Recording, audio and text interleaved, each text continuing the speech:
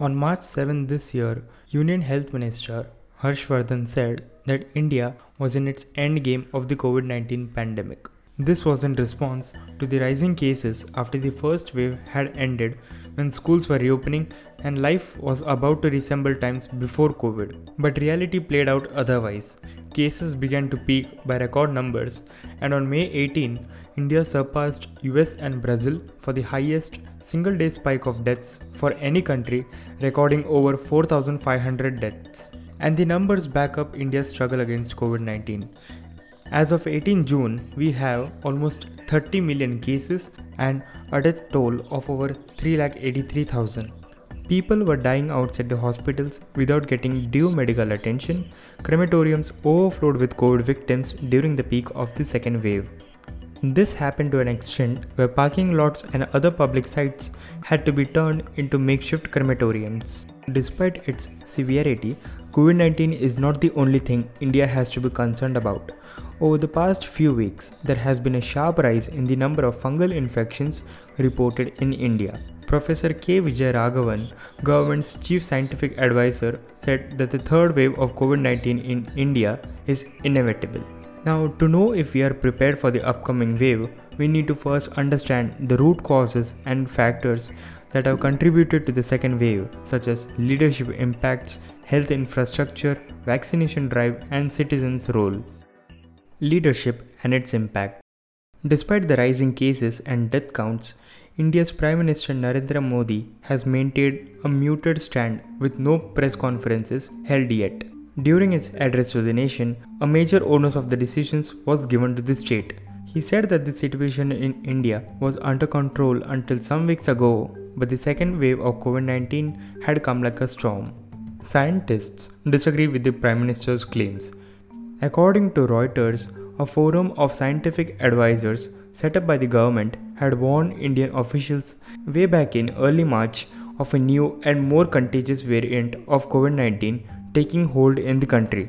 Scientists had predicted the second wave in advance. During this time, millions of largely unmasked people attended religious festivals and even political rallies that were attended by Prime Minister Narendra Modi, leaders of the ruling party, and politicians from the opposing parties. Despite advocating for COVID-19 protocols, the Prime Minister has been seen addressing large crowds without masks or social distancing and admiring the crowd strength by saying the quote that "I have never seen such a huge crowd." Noting the difference between the advisory live streams of our leaders and their actual on-ground actions, Dr. Chandrakant Laharia, a public policy and health systems expert, said that there was a complete disconnect between what they practiced and what they preached. Healthcare infrastructure. The second wave has exposed the underfunding and neglect of the public healthcare system in India. The heartbreaking scenes that have been witnessed outside hospitals, that is, people dying without getting treatment, shows the grim reality of India's healthcare infrastructure. As one expert puts it, India's public health infrastructure was always broken. The rich and the middle class are just finding it out. Those who could afford it have always relied on private hospitals for treatment, while the poor struggle to even get a doctor's appointment. India's healthcare spending, including both private and public, has been around 3.6% of GDP for the past 6 years.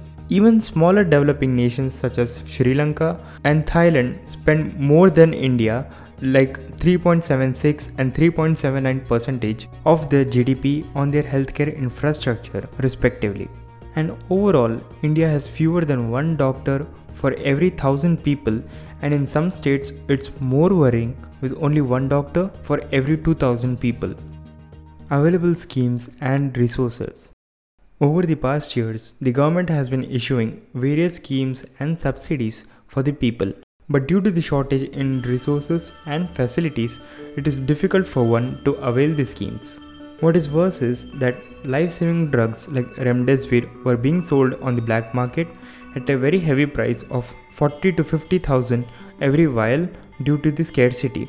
But with no other options available, many people were actually forced to pay these hefty prices. Looking onto the rural side of India, a village named Khara in Rajasthan's Bikaner district, not too far from the Bikaner city, When India Today's team reached the village for reporting, their healthcare system was found to be overburdened and medicines were short in supply. One village health center is meant to cater around 5,000 people, but in Khara, there is only one sub-health center for more than 15,000 people. Seema Devi, an A&M or auxiliary nursing midwifery at Khara Sub-Health Center, said that the tending to the entire village while also handling the center is very difficult. She stated that they needed more hands on deck. While the government claims to have reached out to people in rural areas with medical care, here the ground reality shows something very opposite. The government policies and schemes rarely reach the underprivileged population, considering the lack of proper health infrastructure in rural areas. Vaccination drive. On June 7, the central government announced free vaccination for all people above the age of 18 and also decided to take over 25% of the vaccination work handled by the state governments, meaning the central government will now buy 75% of the total vaccine production and supply it to states for free, while the 25% of the vaccine production allotted to private hospitals remains constant. This centralized procurement could have been adopted earlier. Previously, the state governments were allowed to contact the manufacturers directly for procuring the vaccines, which led to chaos and more uncertainty in the process. There was a severe shortage of vaccines in many states, due to which many people were left waiting for months to get their respective dose. The new decision comes after a month when the Supreme Court had asked the center on 2nd May to revise the vaccine distribution to be more in line with Articles 14 and 21 of the Indian Constitution. And there is an aspect of economic divide to consider.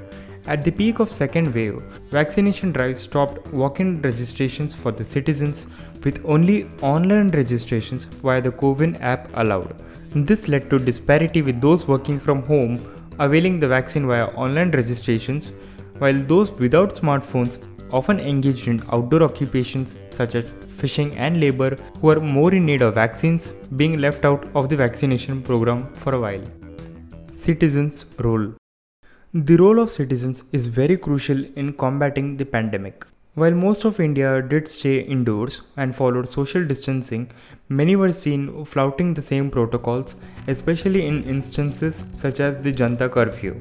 Amid the devastating impact of the COVID-19 pandemic, several NGOs, influencers, and even strangers were responding to SOS calls on social media for arrangement of oxygen, medicines, hospital beds, and even cremation spots. Several local activists initiated petitions to halt mass gathering, besides educating people about the super spreader events that can lead to mass spreading of the virus. While religious beliefs are sensitive and political topics in India, communities from various religious faiths opened up their places of worship and other institutions as COVID care centers and are now providing critical food and oxygen supplies irrespective of one's identity. Professor K. Raghavan also emphasized that the third wave can be prevented if we take strong measures. This comes after 2 days he had said that the third wave was inevitable.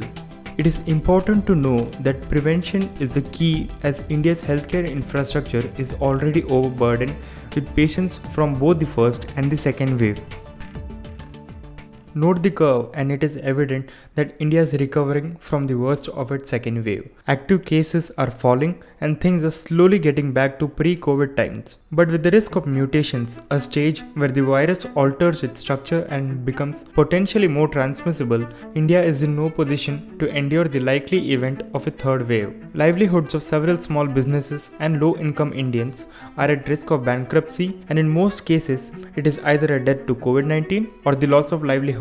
And while India is not the only country to face an oxygen crisis and high death counts, it has arguably witnessed the worst of COVID-19 out of all countries, with much being a consequence of the government's miscalculated moves. Hence, while in theory it is possible to avoid and mitigate a third wave with the right measures taken, the reality is a bit complicated.